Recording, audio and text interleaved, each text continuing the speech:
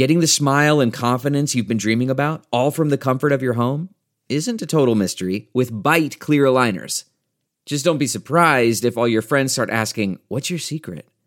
Begin by ordering your at-home impression kit today for only $14.95.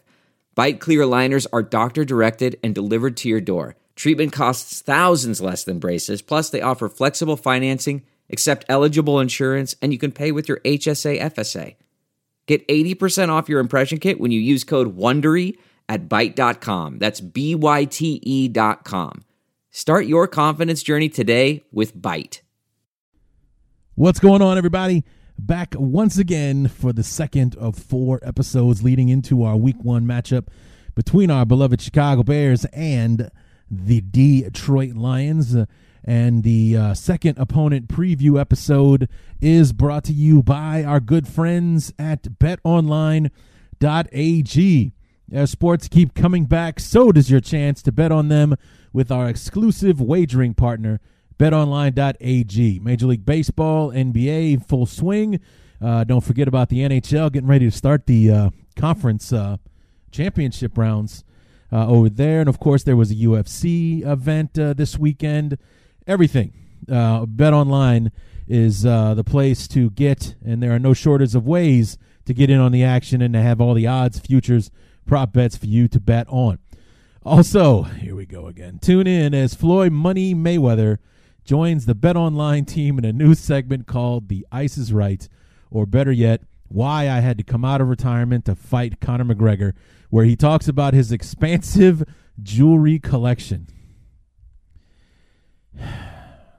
He'll give you the chance to win some great prizes and bet on the cost of his bling. I just can't. Anyway, visit betonline.ag today to check out all the odds and up-to-date sports news. Don't forget to sign up and take advantage of all the welcome back sports bonuses.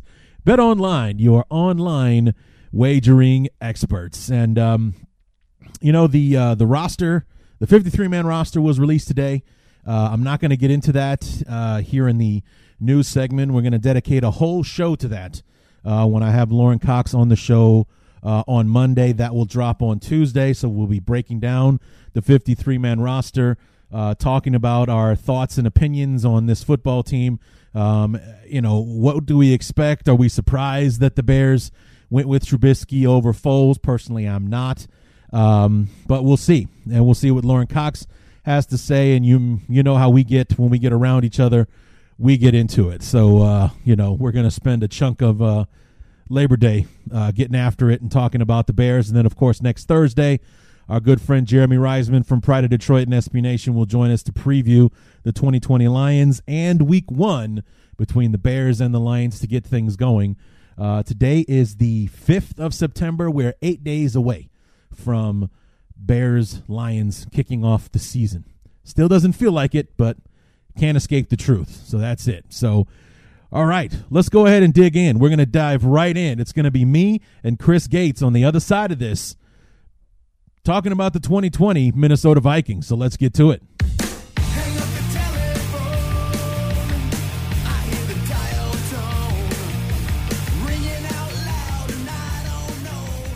Back for our second of 4 episodes getting us ready for the 2020 kickoff, Bears-Lions, which today is the 4th of September. We're 9 days away from Bears-Lions, and we're 9 days away from the kickoff for our guest here, Chris Gates from the Daily Norseman, when his Vikings host the Green Bay Packers Week 1. Chris, how's it going, man? It is going well, Larry. Well, I mean, as we said before we started talking, it's 2020, so good is a relative term, but it's a low bar. It's a low bar to cover, man. It's going as well as 2020 can be allowed to go at this point, I think. And you can interpret that any way you want. I mean, any interpretation would probably be correct or make a lot of sense. Mm-hmm. So, but as we were talking just a moment ago before we started recording, it's like here we are. Last night should have been, if everything goes well or if everything was still right with the world and COVID wasn't a thing, last night would have been the first the last preseason game, and the discussion would be more about the 53-man cuts and who might be available. Did so-and-so do enough to make the roster last night and whatnot? And what I was going to say was I would know who those guys were. Who are these, these last-minute free agents or these undrafted rookies that have been making a case the last couple of weeks? I have no idea who those guys are this year, Chris, and I don't think really anybody outside of the teams and maybe the few media that are allowed to practices know who those guys trying to make the back half of the roster actually are this year.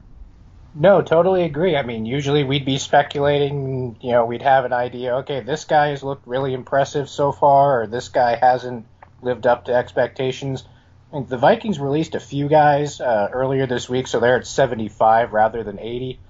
I have no idea who the other 22 players are going to get rid of between now and tomorrow at 3 p.m. Central Time are, because, we don't get to see anything. You see this stuff from the media every once in a while about, for the Vikings, I know they've mentioned Alexander Hollins, a wide receiver, a few times as somebody that's been impressive and whatnot, but outside of, like you said, those random little tidbits like that, I have no idea who this team is cutting tomorrow and who's going to be on the final roster. And that's just weird, given the way that things have operated in the NFL over the past few years. Right. Not only will you not know who these guys are, you won't know how to feel about some of these cuts. Like last year, I remember very specifically there was an outside linebacker named James Vaughters that, granted he was going up against second, third, fourth string guys, but this guy was always seemed to be there when there was a play to be made, and he looked like he had done enough to actually become, the number 5 or 4 or 5, outside linebacker, be a special teams guy and whatnot. And a guy that we drafted a couple of years ago, Isaiah Irving, that guy couldn't hit water if he fell out of a boat, and somehow he made the roster. James Vaughters didn't. He got cut. An offensive lineman I thought that had no business on an NFL roster makes the final roster for the Bears, and Alex Bars, an undrafted rookie free agent, gets cut, and thankfully we sign him back to the practice squad. But it's like when I did my episode about the 53-man roster last year, I had opinions and feelings and thoughts on all 53 guys on the roster, and this time, like you said, I don't know who this, because the Bears cut 6 guys, so I think we're in the 70s. So I don't know who these last 20 guys are going to be, or how I'm supposed to feel, or how I would normally feel about, like number cut 18 and 19 is like, no. These guys should be on the team. This guy was playing well. It's like, what are we not seeing here that we didn't see in the preseason kind of thing? Yeah, this year, more than any other years, you have to really have faith in your coaching staff and whoever else that they are going to. Obviously, they're the guys who have gotten to see the off-season workouts or the virtual off-season thing that they were doing. I have no idea what that consisted of. Right. But, they've seen all the practices. They've done the whatevers, all the drills and whatever with these guys. So they're really the only people who know what's going on. Like we've said, outside of the, couple random media folks that throw 2 or 3 tidbits out there. But yeah, if you're a fan of a team and you don't have faith in your coaching staff. There are some things that are too good to keep a secret. Like how your Amex Platinum card helps you have the perfect trip. I'd like to check into the Centurion Lounge. Or how it seems like you always get those hard-to-snag tables. Ooh, yum. And how you get the most out of select can't-miss events. With access to the Centurion Lounge, Resi Priority Notified, and Amex card member benefits at select events, you'll have to share. That's the powerful backing of American Express. Terms apply. Learn more at americanexpress.com/withAmex. That's not just the sound of that first sip of Morning Joe. It's the sound of someone shopping for a car on Carvana from the comfort of home. That's a good blend. It's time to take it easy, like answering some easy questions to get pre-qualified for a car in minutes. Talk about starting the morning right. Just like customizing your terms so your car fits your budget. Visit Carvana.com or download the app to experience car shopping the way it should be. Convenient, comfortable. To do the job properly and evaluate people really, really well, you're probably pretty worried going into tomorrow and going into the start of the season because, we don't know. And, we don't know what we don't know, I guess. But right. Coaches are the ones that know, and once those final cuts are made, you just got to kind of sit back and go, yeah, these are the guys, I guess. And I guess. It was very, and when I was talking to Evan Western from Acme Packing Company on Wednesday night, he made a great point that this is very much going to feel like opening weekend for college football. Because in college football, there's no preseason.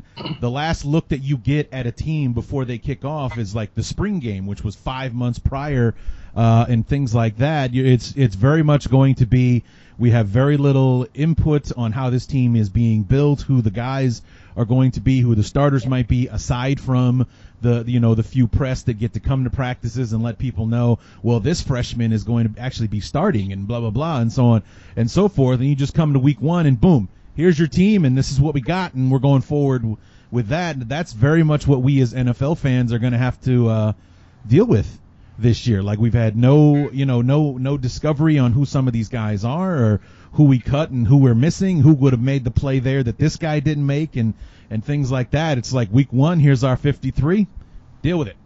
Yeah, but the difference is that unlike the teams in the NCAA, nobody in the NFL is playing like random directional Michigan State University or something. These games actually matter. They do, and your 53 guys actually have to perform. They don't get to ease into it. They have to go out there and kick butt right away, or else, the adjustment period is not there.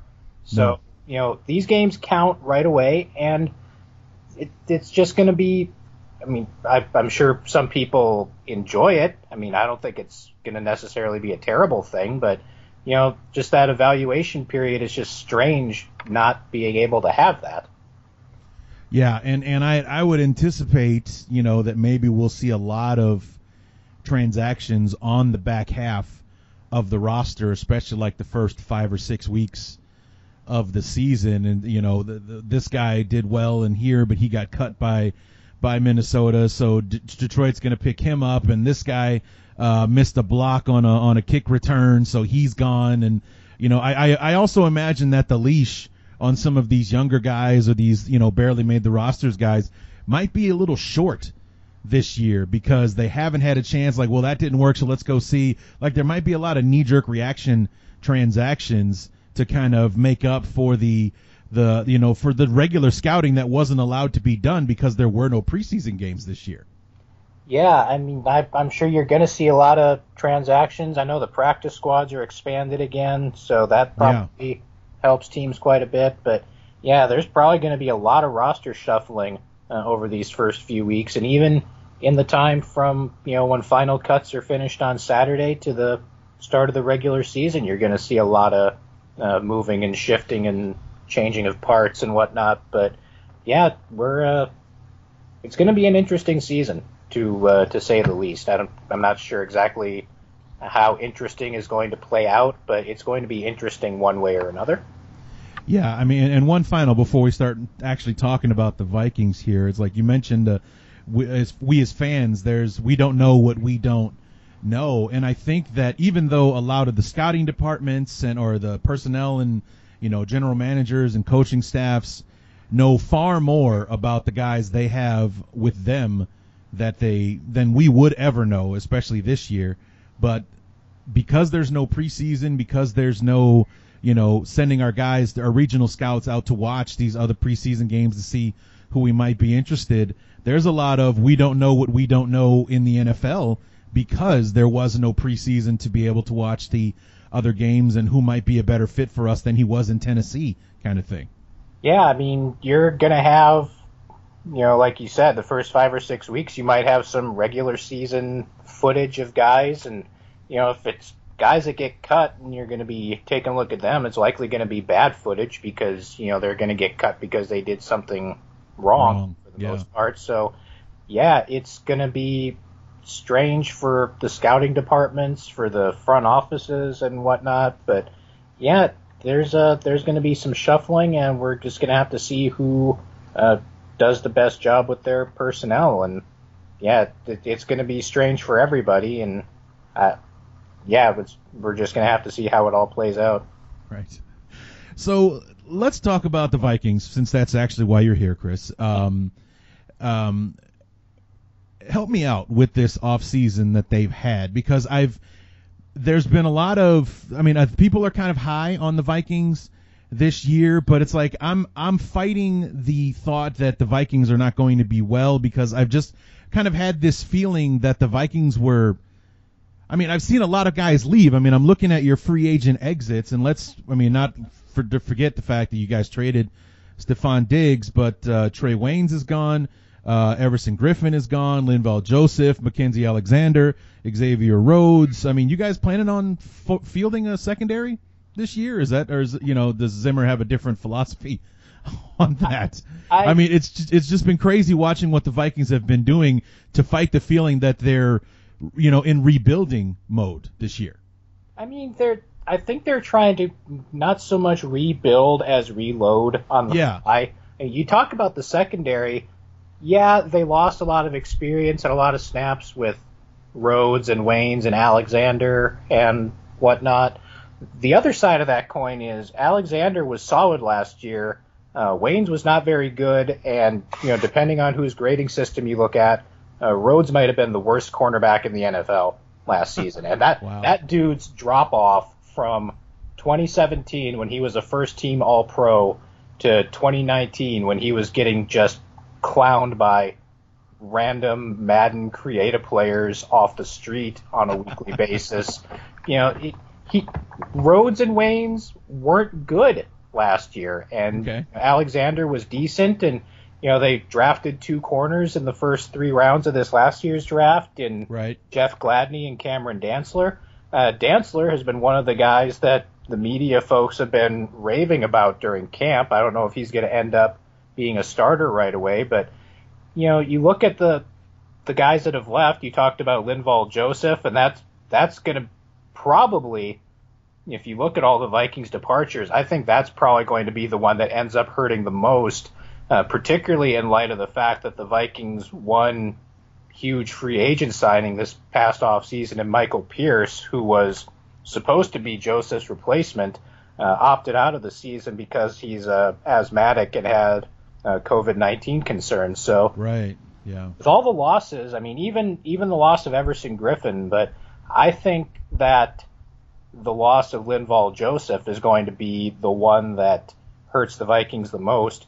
That said, if you want somebody to build a defense and get things going the right direction there are a few guys I would have more faith in to do it than Mike Zimmer, and particularly he's promoted Andre Patterson, who has been one of the best defensive line coaches in the league. Him and linebackers coach Adam Zimmer are going to be your new defensive coordinators this season. So I think it's going to be, there might be a little bit of a bumpy transition early on, but with as bad as the Vikings corners were for most of last year, I think that the secondary is not going to be terrible. It helps that they might have the best safety duo in the league backing up those corners.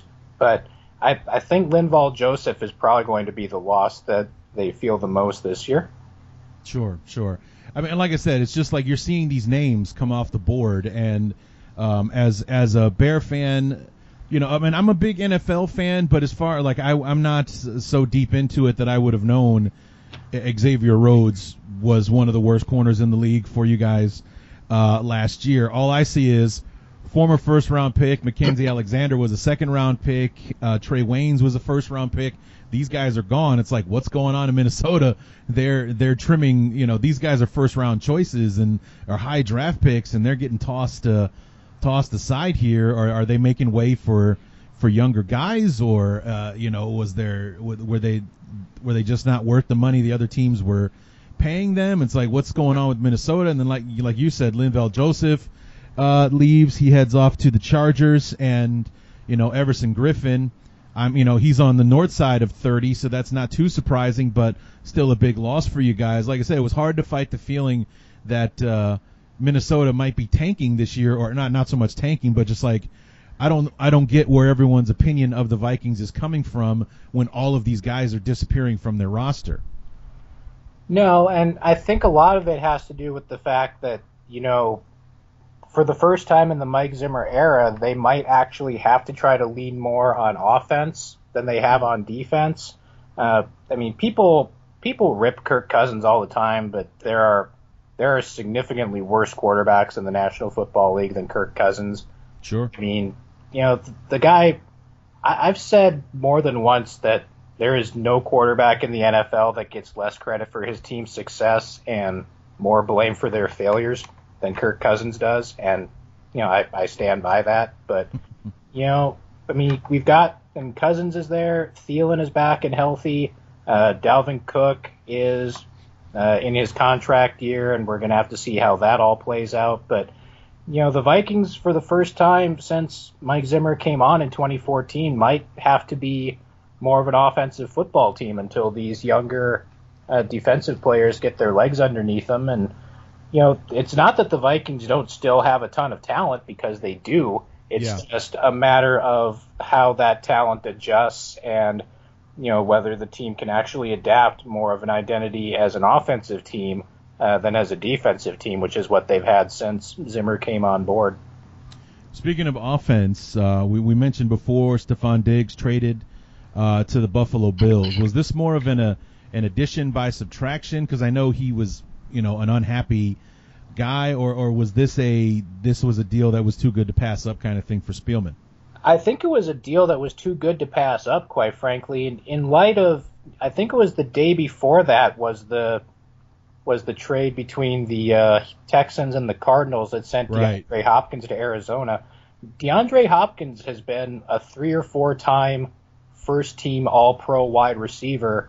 Stephon Diggs has had 1,000 yards receiving in a season once, and yet the Vikings managed to finagle a first-round pick out of Buffalo for Diggs, and all the Texans could get for DeAndre Hopkins was, I think it was a second-round pick and running back on a terrible contract. Yeah. And so I think if the Bills hadn't offered the first rounder for Diggs, I don't think they make that deal.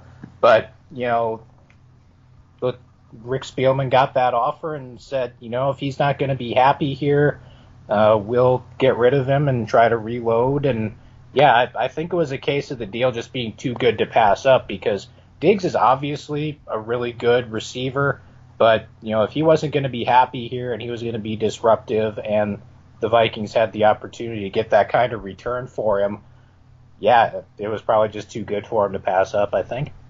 I mean, absolutely, great return on investment. Not only was Stephon Diggs, did he outplay his draft stock, which was like a 5th round pick for you guys? Playing, first, I mean, like you said, he only had 1,000 yards once, but this was one of the more reliable receivers in the league when he was on the field. So, I mean, he's definitely a talented player, far better than being drafted in the 5th round. And your return for him was a 1st and I think like a 4th or something like that on top of it as well. Not to mention you don't have to pay him. So that was, like I said, I think I agree with you. This is more of a deal that was too good to pass up, especially when Buffalo dangling a 1st-round pick and that trade for Hopkins to Arizona. What the hell's going on in Houston, man? That's definitely going to be an offense to watch this year, I think.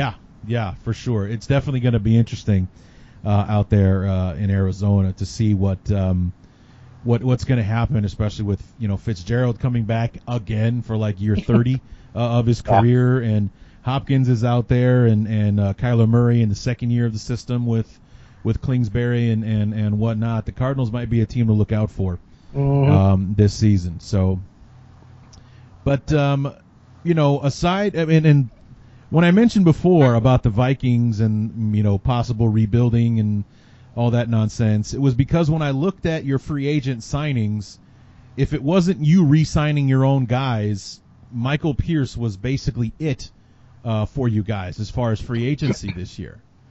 Yeah, it was. There was Michael Pierce. They signed Tajay Sharp, the former Titans wide receiver, to a 1-year deal. Haven't heard anything about him during the training camp and whatnot. So we're not sure if he's going to make the roster. But yeah, with the salary cap situation the Vikings were in, it was basically just try to hold on to your own guys, and they did that for the most part. The Pierce opt-out is just a bummer because I was looking forward to seeing that guy get out there because I know the comp to Linval Joseph is going to be out there, but I mean, it's really the same situation. I mean, when the Vikings signed Joseph in 2014, he was coming off of his rookie contract.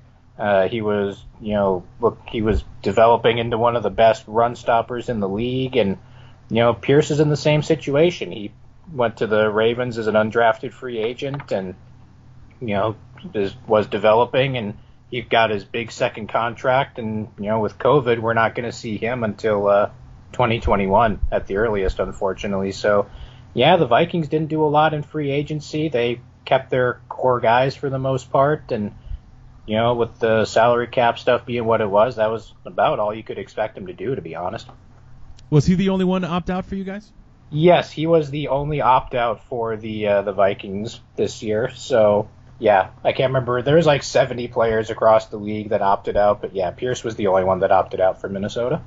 Yeah, and of course ours was our equivalent to Michael Pierce and Eddie Goldman opting out this year, and I think we had a safety that we had on a one-year prove-it deal that decided to opt out as well. And I've had a lot of back and forth talking with friends and whatnot on what that means. I mean, I know what it means as far as like salary cap. We don't have to pay him this year, or he gets like a small stipend compared to what his salary would have been. But does that tack on an extra year to the contract? Do you know for sure? Because as like some people say yes, some people say no, and whatnot. Like the safety Lucas that we signed, he signed a one-year deal for 2020. Does that mean we still own him for 2021? That's my understanding. When we looked at this thing with the Pierce contract, it was, from my understanding, basically Pierce signed a 3-year deal with the Vikings, so he would have been under contract for 2020, 2021, and 2022. But now that he's opted out, he's essentially under contract to the Vikings for 2021, 2022, and 2023. So, right. Yeah, I think that just basically pushes everything back a year. It's the same contract, essentially, but I guess the way to look at it is that the contract essentially doesn't start until 2021. So right. That's been the understanding everyone's had, at least as far as I can tell, with the Pierce contract, is he's signed with the Vikings now through 2023 rather than 2022.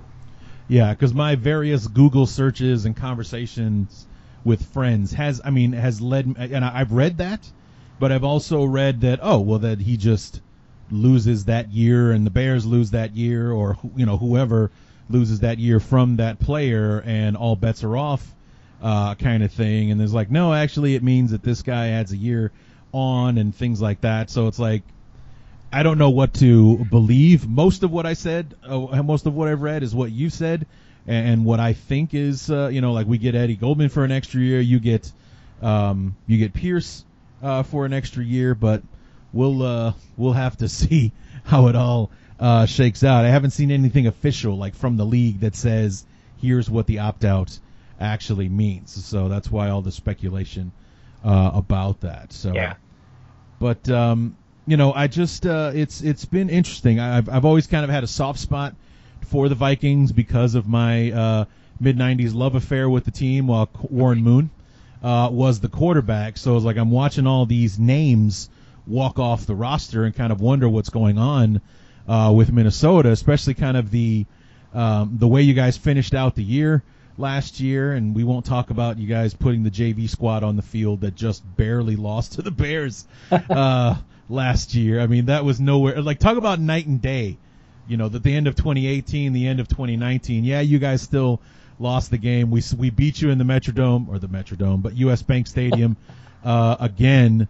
But like our A starters, the best guys we had to put on the field, barely got one past the JV squad that you guys threw onto the field week 17 in preparation for your game with the Saints. So yep. It was an odd week. It was like, yeah, we won. We finished in 500, so we don't have a losing record. But did we win? Did we really? It doesn't feel like it. So, what were you thinking about? I mean, was it Was it a total write-off game? Was it a preseason game for you guys getting ready? Because knowing that you're in the playoffs no matter what happens, you're going to New Orleans no matter what happens. Any feelings on how that game went for you guys? I mean, it really was. I mean, it was kind of cool getting to see some of the guys that don't get a lot of playing time actually get out on the field. We learned that if the Vikings have to play Sean Mannion at quarterback for an extended period of time, they're a 4-12 football team because Sean Mannion is not good. But getting to see a lot of the younger guys and the players that don't get a lot of playing time was interesting. I mean, it was just kind of a thing that happened between losing to the Packers in Week 16 and then going to play the Saints in the playoffs. I mean, we didn't know who we were playing in the playoffs. We knew that we were locked into the 6th spot because we couldn't move our seating anywhere. But I mean, it was kind of a write-off. It would have been cool to win that game, but it was not a big deal that we didn't because there was really nothing that was going to be affected by it.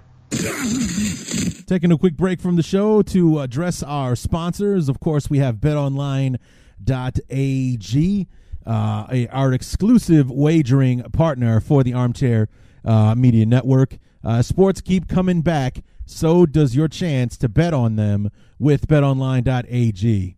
With so many things, college football, Major League Baseball, the NBA in full swing with the playoffs, and the NHL, no shortage of ways to get in on the action.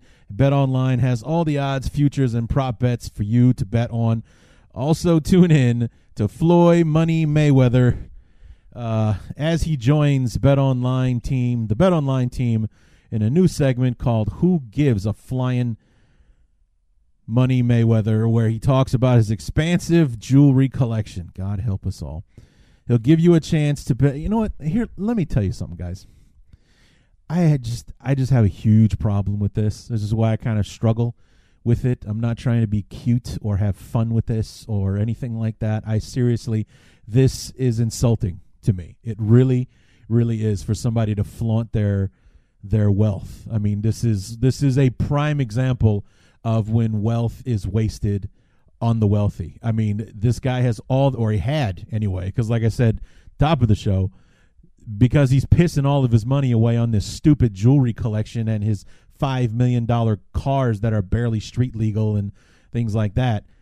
Number one, he's got to do something stupid like this. And number two, he's got to come out of retirement and risk his lifelong undefeated record against Conor McGregor because he can make $400 million when he owes like $200 million in taxes and things like that. So I have no love whatsoever for Floyd Money Mayweather, and I think this thing with BetOnline AG is an absolute joke. I think it's a joke. But nonetheless, and I'm not just saying this. These guys are a great sponsor. It's a great site. You can have lots of fun betting on things. So check out BetOnline AG to check out all the odds and up-to-date sports news. And don't forget to sign up and take advantage of all the welcome back sports bonuses. I mean, they sponsor us. They sponsor the show, so I'm appreciative of that. But this Floyd Money Mayweather thing is absolutely ridiculous. Anyway, so check them out because it's a good site. They sponsor the show. They sponsor the network. So all the love and respect for BetOnline AG, but they went off the rails with this one. BetOnline, your online wagering experts. The show is also sponsored by Manscaped. 2020 has been the year of things happening that are completely out of your control, but there is one thing you can control, and that's shaving your bush. I love that that's in the copy. Our sponsors at Manscaped are here to remind you to do so. The Manscaped Lawnmower 3.0 is a premium electric trimmer that's designed to give you a confidence boost through body image. And if Manscaped can hear this, I'm going to need another care package because I got the 2.0, man. So if this is 3.0, I can't talk about it if I don't know what's going on here. So how about another care pouch and so I can test the 3.0. Their ceramic blade and skin-safe technology are designed to reduce nicks or tugs on your fellas down low. The Lawnmower 3.0 is also waterproof and comes with an LED light so you can manscape in the shower, in the dark, or in a dark shower, whatever floats your boat, because why wouldn't you? They also just released Shears 2.0 Nail Kit, which is the perfect add-on to the Lawnmower 3.0 trimmer. The Shears 2.0 is a luxury 4-piece nail kit featuring tempered stainless steel tools, and it includes tipped tweezers, rounded point scissors, and fingernail clippers, and a medium grit nail file, so your nails won't be too abrasive when you and your boyfriend are hugging each other. The Shears 2.0 nail kit allows you to pluck your eyebrows and trim your nails in style. And therein lies my point. On their website, you'll also find the Crop Preserver, an anti-chafing ball deodorant and moisturizer. This will help you tame that summer swamp ass and natural hydrators and antioxidants. You'll also find the Crop Reviver, a testy toner that's like having cologne that is designed for your balls. We won't judge you if we catch you sniffing yourself. Yeah, we totally will. Go to manscaped.com and check out some of these life-changing products. In fact, listeners of this show will get 20% off and free shipping with the code armchair at manscaped.com. That's 20% off with free shipping at manscaped.com, and use the code armchair. It's time to grab 2020 by the horns by shaving that front trunk. And now that I'm done with that, let's get back to the show. You were 9-7 last year? 10-6. 10-6. Okay. Yeah. I didn't have it in front of me. Sorry. It's all right. No, it just because that was a lot of how I felt about the Bears in general last year.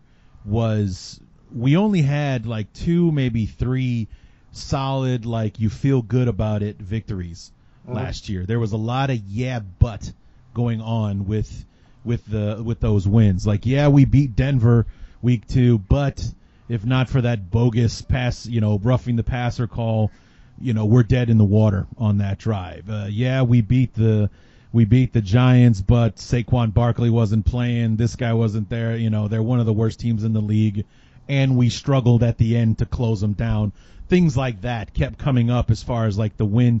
There was always a reason to just kind of come away with this like foul taste in your mouth, this bitter taste, of a victory. And then was that going on much with the Vikings last year? Was it a good 10 wins, or was it like, man, we were lucky to win 10 games, or were there some but victories in there for you guys? I mean, I think for the most part, most of the wins were pretty good, pretty solid victories.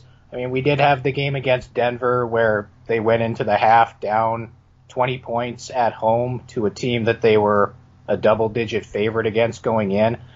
They did manage to come back and win that game. It was like the third or fourth biggest comeback in Vikings history in the regular season. But, obviously people were happy about it. But on the other hand, you're like, the Broncos aren't that good. Why were we down 20 points to the Broncos in the first half in the first place at home? And, obviously you come back and win. It's great. But, you question a few things here and there. I'm trying to think back to the losses. We had the week 2 loss in Green Bay where, conceivably they could have won, but Cousins threw the pick at the end and everyone was angry.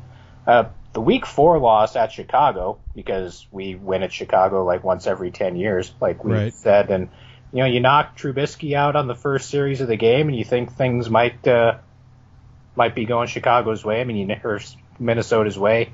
You obviously never want to see people get injured, but you would think you would have a better chance against the backup quarterback than you do against the starter, and it turns out that, no, the legendary Chase Daniel came in and marched the Bears down the field and got them to a victory. So that was a loss I think people were kind of unhappy with. And then the Vikings lost on a Monday night in Seattle, and losing in Seattle is becoming the same sort of tradition that losing in Chicago is at this point for the Vikings. I can't even remember the last time the Vikings won in Seattle. It's been a long, long time. And then obviously the other loss to Green Bay with the potential to stay in the NFC North title picture. They probably still wouldn't have won the division even if they had beaten the Packers, because they would have needed the Packers to lose in Week 17 as well. But I think most of the Vikings wins for the most part in 2019 gave fans reason to feel pretty good about how things had gone and whatnot. So I think it was a decent 10-6 last season. Obviously, it could have been better, but it was what it was, and for the most part, it was pretty enjoyable. Yeah, kudos to you guys for pulling that off, and because I'm sure that you remember or how excited Bear fans were going into 2019.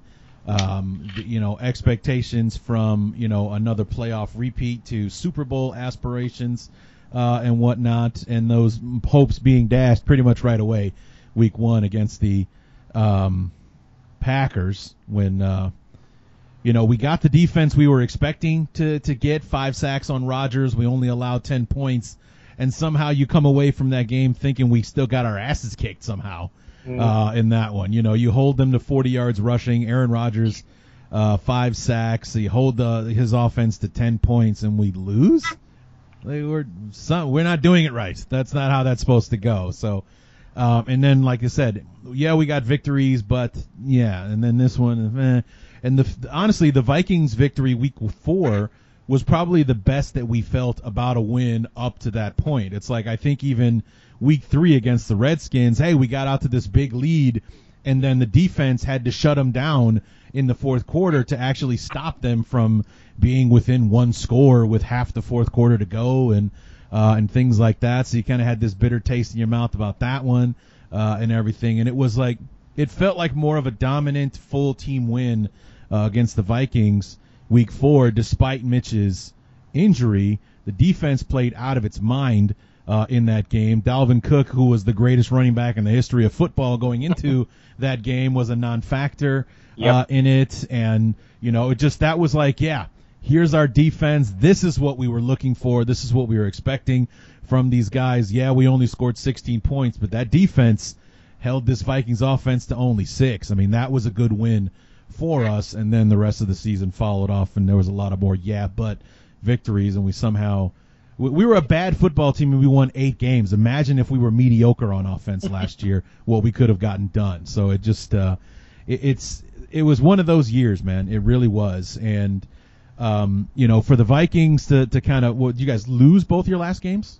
Yeah, we lost week 16 to the Packers, and then we lost to you guys in week 17. So yeah, we were 10-4 going into the last 2 weeks of the season. Right. That ended the way it did, and that's why that week 17 game really didn't matter, and we got the B squad out there. So right. Yeah.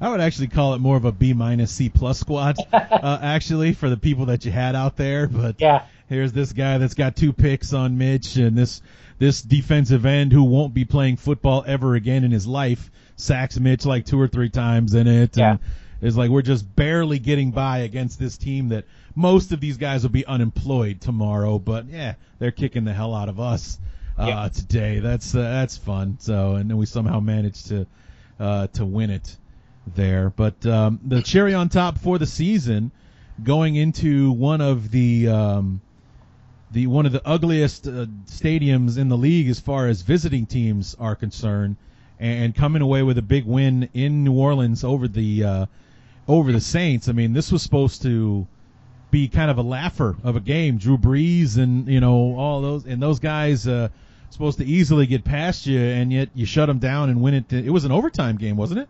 Yep, they went into overtime. The Vikings got the first possession in overtime, and that was all it took because the Vikings went down the field and scored. So, yeah, it was an overtime victory for Minnesota. Another playoff loss for the Saints fans to swallow, and another heartbreaker to the Vikings as well. You have the miracle in Minneapolis, or the Minneapolis Miracle, Stephon Diggs and that crazy touchdown. Reception there where the Saints, were making travel plans to Philadelphia for that one. And, then last year was Kyle Rudolph scored the game winner there at the end. It's like, man, it would just suck to be a Saints fan, to have all this promise and like, yeah, we're in the playoffs, we're going to do it this year. And just the playoffs has got to be like hell on earth for a Saints fan, don't you think? I mean, losing to you guys the way they did a few years ago, then the year before, the pass interference non-call in the NFC Championship game that would have easily sent them to the Super Bowl, and then last year, a 6 seed coming in as a road team and beating you guys or beating them in overtime. It would just suck. I mean, you have to hide the razor blades during the playoffs if I'm a Saints fan. Yeah, that's terrible. You hate to see it. So yeah. Anyway, no, you don't hate to see that because we still hate the Saints for 2009. Of course. So they can piss off for the most part. Yeah, but that game wasn't one that the Vikings were giving much of a chance in. I believe they were a touchdown underdog, and things got off to a bad start because on the Vikings' first possession, Adam Thielen fumbled one away and put the Saints into scoring position, and it gave you that feeling of here we go again, kind of, because we've seen our share of bad Vikings playoff losses over the years, but they got it together and did everything they needed to do, and yeah, that one drive in overtime gave the Vikings the win, and then they went on to San Francisco and got stomped. But yeah, it was a lot of fun to watch. It's always fun winning playoff games, obviously, but yeah, it was definitely something to see going into, as you said, one of the most hostile environments in the NFL and coming away with a victory. That was the word I was looking for. Hostile environments, for sure. So as we talked about before, not a very active offseason as far as free agency for the Vikings because of your salary cap situation. Saw a lot of guys exit that, or at least names, people that would be recognized to the casual fan and whatnot. But you guys were busy, to say the least, during the draft. Let's see, 1, 2, 3, 4, 5, 6, 7, 8, 9, 10, 11, 14 draft 15. picks? 15, excuse me, I missed one. Yep. Sorry. But 15 draft picks. We have already cut one of them, so... Okay. Yeah, so yeah, we're down to 14 for now. Oh, so you're down to 14. Okay. Yeah, we drafted 15, and safety Brian Cole, who was one of the 7th rounders, has already been released. So, yeah, 14 of the 15 picks are still... Well, I shouldn't say that because Kenny Willekes, another 7th round pick, apparently tore his ACL during one of the late practices, so he's on IR. So 13 of the 15 are still active in camp and whatnot, and we'll see how many of them make the final roster when the final cuts come out tomorrow. Right. So first rounder, you got 2, thanks to the Stephon Diggs trade. You got Justin Jefferson, the wide receiver out of LSU, a lot of people like him a definite replacement for Diggs on the offense. And then as we talked about before, Jeff Gladney, the corner out of TCU at 31. Second rounder Ezra Cleveland, a tackle out of Boise State, your only second round pick. Your only third rounder we talked about before, Cameron Dantzler, the corner out of Mississippi State. And then after that, it's multiple picks in every round throughout the rest of the draft. Yeah, Rick Spielman did what Rick Spielman does and amassed a ton of day 3 picks. And, if you get enough of them, you throw enough stuff at the wall, I guess eventually, things are going to happen. So, yeah, day 3 of the draft was interesting this past April, to say the least.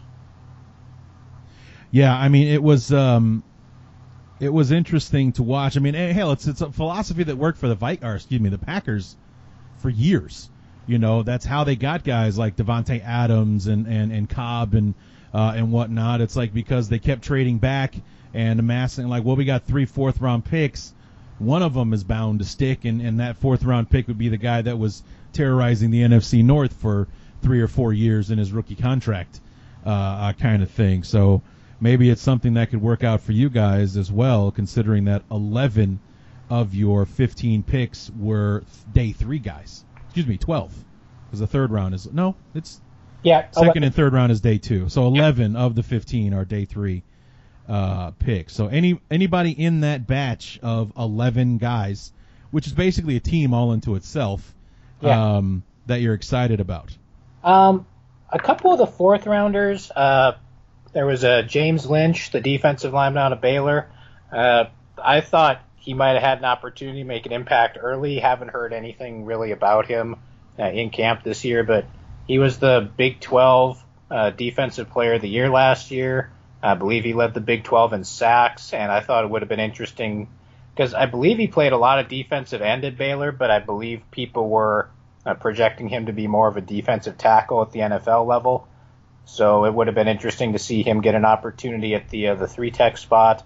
The other one is Troy Dye, the linebacker out of Oregon. From hearing people talk about him, he could wind up being one of those kind of hybrid safety linebacker type players that seem to be all the rage now.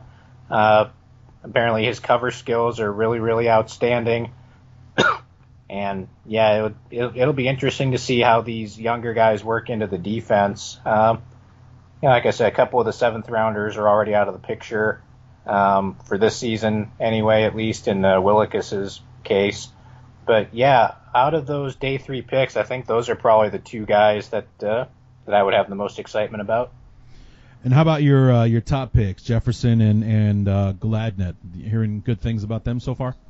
Jefferson, I think, is going to be pretty solid. I mean, he's coming into a situation where he's not going to be expected to be the number 1 guy, because obviously that's Adam Thielen's job.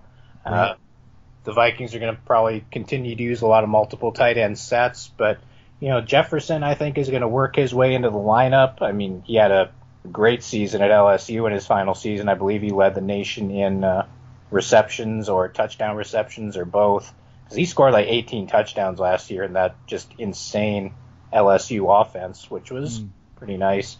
Yeah. I think in one of those playoff games he had like 4 touchdowns in the first half or just something nuts. I think that was whoever they played in the first round. I think it was Oklahoma or something like that. They played in the first round.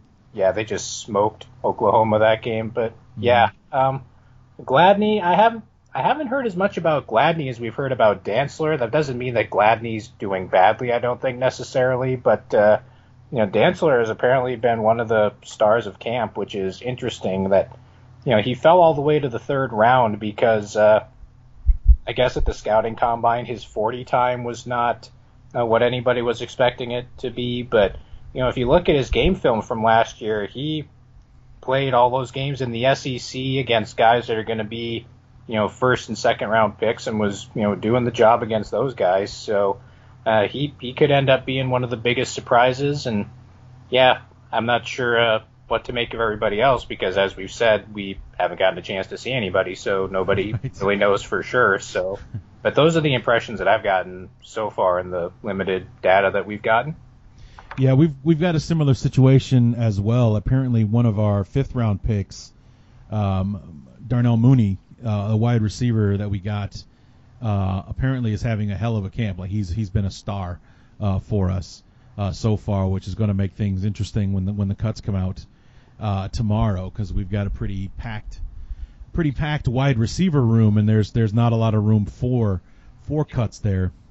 And where is he going to factor into that, and if he's going to be a gem for us, then whose job does that cost, kind of thing. So it's interesting that who kind of comes out and who you hear things about in these type of situations. We've heard good things about Cole Kmet, who was our top pick in the 2nd round because we had no 1st rounder our last year without a 1st rounder for the Khalil Mack trade and everything, and I think they've been slowly bringing Jalen Johnson, our other 2nd rounder, along while he was recovering from shoulder surgery. So we'll see how those guys end up going, because I don't think we had a 3rd rounder this year, and then we gave up our 4th rounder for Nick Foles, and kind of went forward from there. So it was a lot of 5th, 6th, and 7th round guys to round out the draft after our top 2 picks this year. So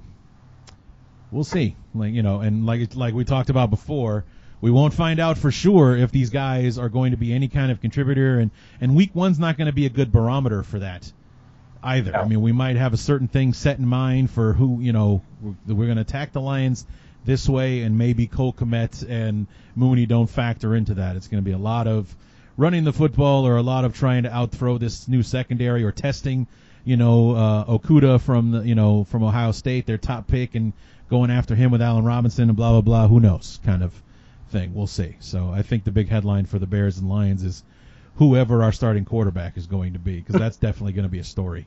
Yep. Week 1. So, but looking at the schedule real quick as we start to wrap things up here, Chris, the Vikings start, as we said, at home with the Packers, and it just jumped off my screen. I just had it here a second ago, but here we go. Getting back to it, and all right, and there's the schedule. Then at Indianapolis, home for Tennessee, at Houston. Oh, goody, at Seattle. So you got that to look forward to week 5. Yep, in prime time again, because that's a Sunday night, I believe. Yes. Yeah. Yeah, and then home for Atlanta. Then you finish up early with Green Bay. Yep. At Green Bay to finish up there. And then home for Detroit. Oh, and there's a bye week in the middle there. You got week 7 off this year? Right after the Falcons game is the bye week. Yeah. And then our first matchup on Monday night in Chicago, November 16th. And Monday night in Chicago. What's the worst thing? Wait a minute, Chris, the schedule is broken, man. It doesn't have us week 17 in Minnesota. Somebody got this wrong. No, but if you'll notice, the Vikings' last home game at U.S. Bank Stadium for the 5th year in a row. I'm just seeing that. Will be Vikings-Bears, because the Vikings' final 2 games are on the road. So yeah, the last game for the regular season at U.S. Bank Stadium will once again be the Bears. Chicago Bears. I don't know why this keeps happening, but it keeps happening. So maybe that's what it was. The way that they scheduled it. The Vikings' last home game is week 15 instead of week 17, so that's why the Bears aren't in there to close out the year. I just seeing that for the first time. Because I've only been looking at this from the Bears side of things, that we're actually playing at home against the Packers this year.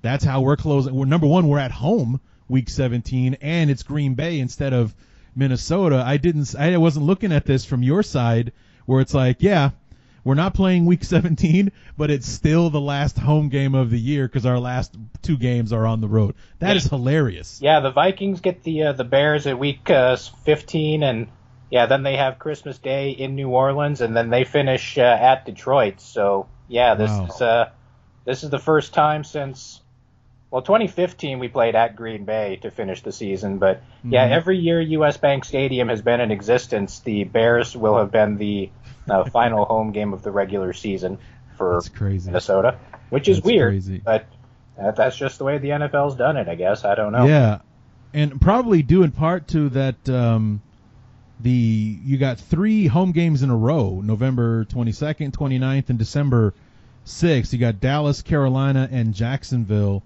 before going on the road to Tampa Bay and then coming home for the Bears week 15 to wrap up your home schedule. So it's an interesting looking schedule. I mean, and I say it's interesting for everybody in the North because we have both South divisions this year, the AFC South, the NFC South. So we got the Saints, we got the Tom Brady led Buccaneers, we got the Teddy Bridgewater led Carolina Panthers with their new head coach and those movements and everything. And then you got the South where the Colts, how are they going to look with Phillip Rivers? What are the Texans going to be like without Hopkins, and how will that help and or hurt Deshaun Watson? I think most of us would agree it's probably going to hurt him. And Jacksonville, after their fire sale, are they going to field a team this year? I mean, is it even worth it? I mean, they're pretty much planning on tanking for Trevor Lawrence, looks like to me, anyway. And then you have the Titans, who damn near went to the Super Bowl last year. So there's a lot of, and that's just looking at last year. What are these guys going to look like this year? And I'm really wondering, because you're worried about how going on the road to Seattle might affect you guys. That might be a non-factor in the COVID world when you don't have 70, 80,000 screaming Seahawk fans breathing down your neck. Yeah, the Seahawks have already said, we did a post on this a while back. We looked at all the attendance policies for all the teams that the Vikings are going to play this year.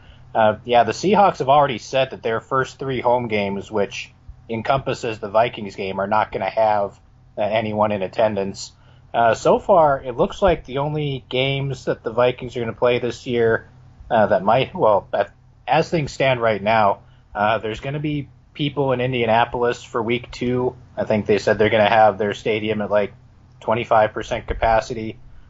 Houston, I don't think, has made a decision yet. They said they're not going to have anybody there for their home opener in week 2, but beyond that, there's nothing.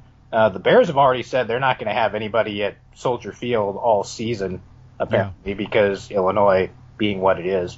But yeah, the Vikings, we don't know if they're going to have people in the stands after their first 2 home games or not. It just depends on how things flow. But yeah, that Sunday night game at Seattle, there's not going to be anyone in the stands watching. So I mean, maybe that'll help. We'll see. I mean, it can't get any worse than it's gotten. But then again, maybe it can. But yeah, it's going to be interesting to see these games. I mean, apparently there's going to be crowd noise piped in at all the stadiums and whatnot, but yeah, I don't know how much piped in crowd noise is going to affect anybody, so we're just going to have to see how it all goes. Yeah, I mean, I'm interested to see if it could just be completely upside down with no fans in the stands. Some players feed off of that and all that kind of stuff. You're certainly not going to have to worry about trying to quiet the fans down when you're at the line of scrimmage on 3rd and inches or anything like that. That's not going to be a factor pretty much anywhere in the league this year, fans or not, because nobody's going to be at full capacity unless a miracle cure comes in the next 5 days. Yep. That's just not going to happen this year. So I'm interested to see how it's going to affect these teams and how it's going to be. Will there be such thing as a home field advantage outside of one team traveled, the other one didn't, kind of thing? Because right now, as far as COVID is concerned, that truly seems like the only advantage the home team has. I slept in my own bed last night, and I'm playing football today, as opposed to you having to travel across the country, sleep in a hotel, sleeping in an unfamiliar bed. I don't know about you, but I never sleep well in a hotel or in a strange house or anything like that. So, maybe that's the case for some players out there. I mean, I'm sure, and I knew some guys that could sleep on broken bottles in the ground, kind of thing, and they sleep well anywhere. But some guys out there, the good night's sleep the night before has a lot to do with how I'm going to end up playing on Sunday, and I'm interested to see how all those things factor into wins and losses in 2020. Yeah, I mean, like you said, teams like the Vikings, who have the kind of louder stadiums and whatnot, might be at kind of a disadvantage. But then again, like you said, there's the travel that might sort of balance that out. And yeah, I'm not sure, and nobody can be sure how teams are going to react to any of this, to be honest. But yeah, we'll just have to see how it all plays out here, I think. So what's the forecast for Minnesota this year? And what do you as a fan think? What's the buzz out there? Because I think that everyone's kind of setting the bar for the Bears at like 7.5 this year. So we're either going to win 7 or 8 games is what people are saying.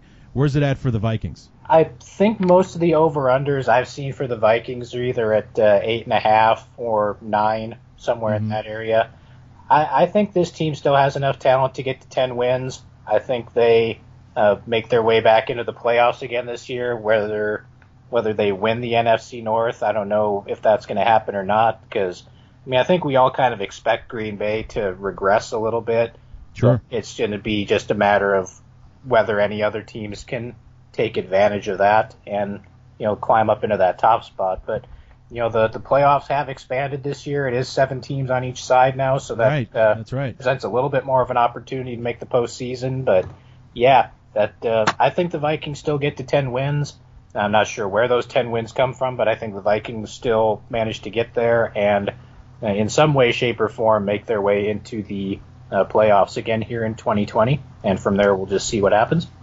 Yeah, we definitely will see what happens. I think it's week 9 or 10 that we'll see each other for the first time this year. So it'll be a long time no talk, and boy, I'm really wondering to see what kind of world we're living in when we talk in another 10 weeks or so.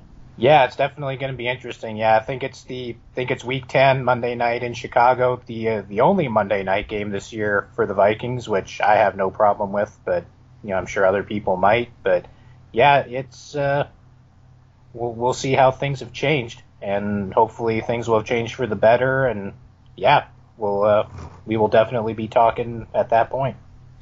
All right. Well, as usual, we look forward to having you back on, Chris. And like I said, I've always kind of had a soft spot for the Vikings, so I wish you guys well, except for Week 10 on Monday in Chicago, which who knows, we might be living in the upside down world where Minnesota wins in Chicago, and Chicago makes it a 3-game win streak in Minnesota in the season, in the home finale there, Week 15. So, but we look forward to talking to get ready for that Monday nighter.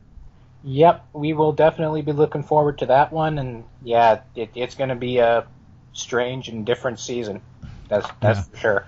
Yeah, for sure. So, Chris, where else can we keep up with you online? Are you doing any podcasts, that kind of thing? I think I'm one of 3 people on NFL social media that doesn't have their own podcast yet, and I'm fine with that because I'd rather just do stuff like this where I talk to others. Sure.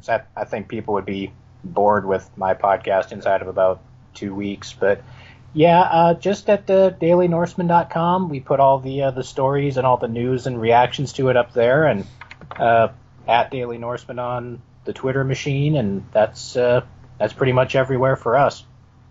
All right. Well, Chris, like I said, we look forward to talking to you to get ready for Week 10. Best of luck along the way, and hopefully you guys can stay healthy this year. Yep. Best of luck to you guys too, Larry. I hope you're successful, except for, like you said, the 2 games against the Vikings, and not so successful that you keep the Vikings from winning the North or anything like that. Right. Of course not. Relative amounts of success. Sure. Yeah. Relative. Of course. I don't want you guys to suck, but I don't need you guys to be world champions either. Yeah. So totally. We'll go with that on that.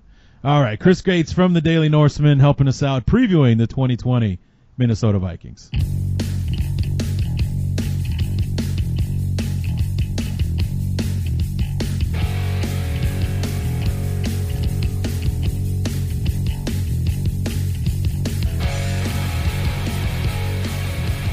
As usual, want to thank our guest, Chris Gates from the Daily Norseman, for taking out some time on a work day on Friday, right there in the middle of the day. I used my lunch break to do that interview and talk to us about the Vikings and this upcoming season and this upside down world that we're living in. And we talked about how home field advantage may or may not be a factor. You're going into the Superdome that may or may not have fans. If they are, there's only 20%, and it will not be the same. It's going to be really, really weird watching football with no fans, because that's so much a part of the game itself, of the experience, whether you're there or at home watching it on TV. I really feel like something's going to be missing, and yeah, I don't know, and we'll see how it all changes, and how, like, we talked about the home field advantage, and will there be an advantage other than the fact that the home team got to sleep in their own beds last night? Will there be an advantage other than that? Who knows? We'll have to wait and check that out. But really interesting that that element that the Corona thing adds to this whole thing, and how teams will respond to it. Some may respond better than others, and then God forbid if people start getting contracting the virus, and they have to be in quarantine, and they're going to miss games, and so on and so forth. And if one guy's infected, does the whole team have to be quarantined? Or it's going to be a mess. It's going to be a logistical nightmare. It's going to be a pain in the ass. But then again, that is literally all 2020 has been since about mid to late February. I mean, it's been nothing but a grab you by the balls and squeeze kind of year.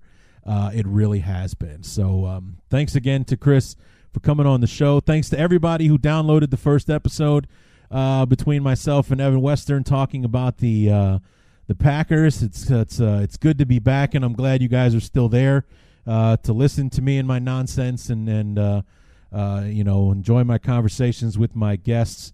It feels good to be back, to be honest with you. I was kind of fighting this all along, but because I really didn't want to get into it if there wasn't going to be football, and I will be supremely disappointed if this COVID thing, we have to put a stop to the season or take a break or whatever because too many teams are going down or we're losing too many players because of COVID, and things like that. So I really hope that it's like Major League Baseball, and actually I take that back. I hope it's like the NBA, because once they got in the bubble and they spent the time quarantining and spending all that, all that stuff, I haven't heard of anyone contracting the disease or the virus, I should say, since they started playing. I don't really think that anybody's has gotten sick. And I think the only people that have gotten into any kind of trouble are the ones that were stupid enough to leave the bubble. And I think that's maybe been like a handful of guys the whole couple of months they've been at this. So even though it's a much, much smaller amount of people that it takes to put on a basketball game than it does to put on a football game, I hope it goes like it does like it's been going for the NBA.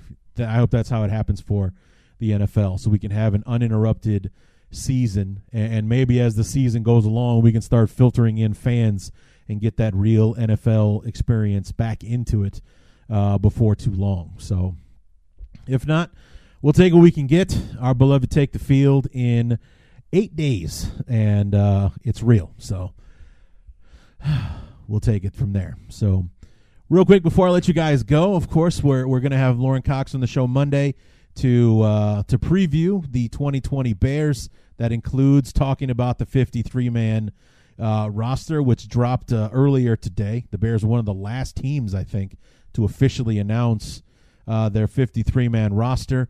I wanted to save Lauren until Monday because that will also give the Bears time to complete their practice squad. A lot of the players that were cut today are probably going to be brought back because of COVID. Well, like the collective bargaining agreement, it was gonna increase the practice squad from 10 to 12, but now because of COVID, it's actually going to be 16. There's going to be an extra 4 guys added to the practice squad because of COVID, in case they lose people or anything like that. So that could be interesting to see how that is used and the strategy used in order to get guys, to keep on the practice squad. I think that the other thing I heard is that up to 4 guys would be protected, because the practice squad guys can be signed by another team at any time. They're like non-exclusive free agents, I guess, or it's like they're playing for the Bears, but they can play for anybody if you're going to sign me to your main roster. And I think that like you can protect 4 guys from being signed by other teams. It's a weird situation, but that's what's going on with the practice squad. So we should have the 53-man roster plus the other 16-man practice squad by the time we have Lauren on the show. And then as I said earlier, Jeremy Reisman will be back on Thursday, preview the Lions, preview week 1 between our 2 squads. So I think that's going to be it. And real quick, guys, if in case you noticed, and some of you probably did, some of you didn't, quality of the interview itself, as far as like the audio, not that great. For some reason, when I downloaded an update to my Skype recorder, it like reset all my settings. So it had the thing. I mean, for your audio files, you'll understand this, but the bit rate was wrong. It just anything, and trying to convert it to a regular MP3 bit rate is why it sounds kind of funky there. So in case you picked up on that, I apologize. I'm one of those people that notices things like that, and it bugs me, so I'm apologizing for those of you who did notice. And for those of you who didn't, never mind. Forget what I just said. So anyway, we'll be back on Tuesday with Lauren Cox to preview the Bears and our 53-man roster. So until then, my name is Larry D, and this has been the Bears Talk Underground.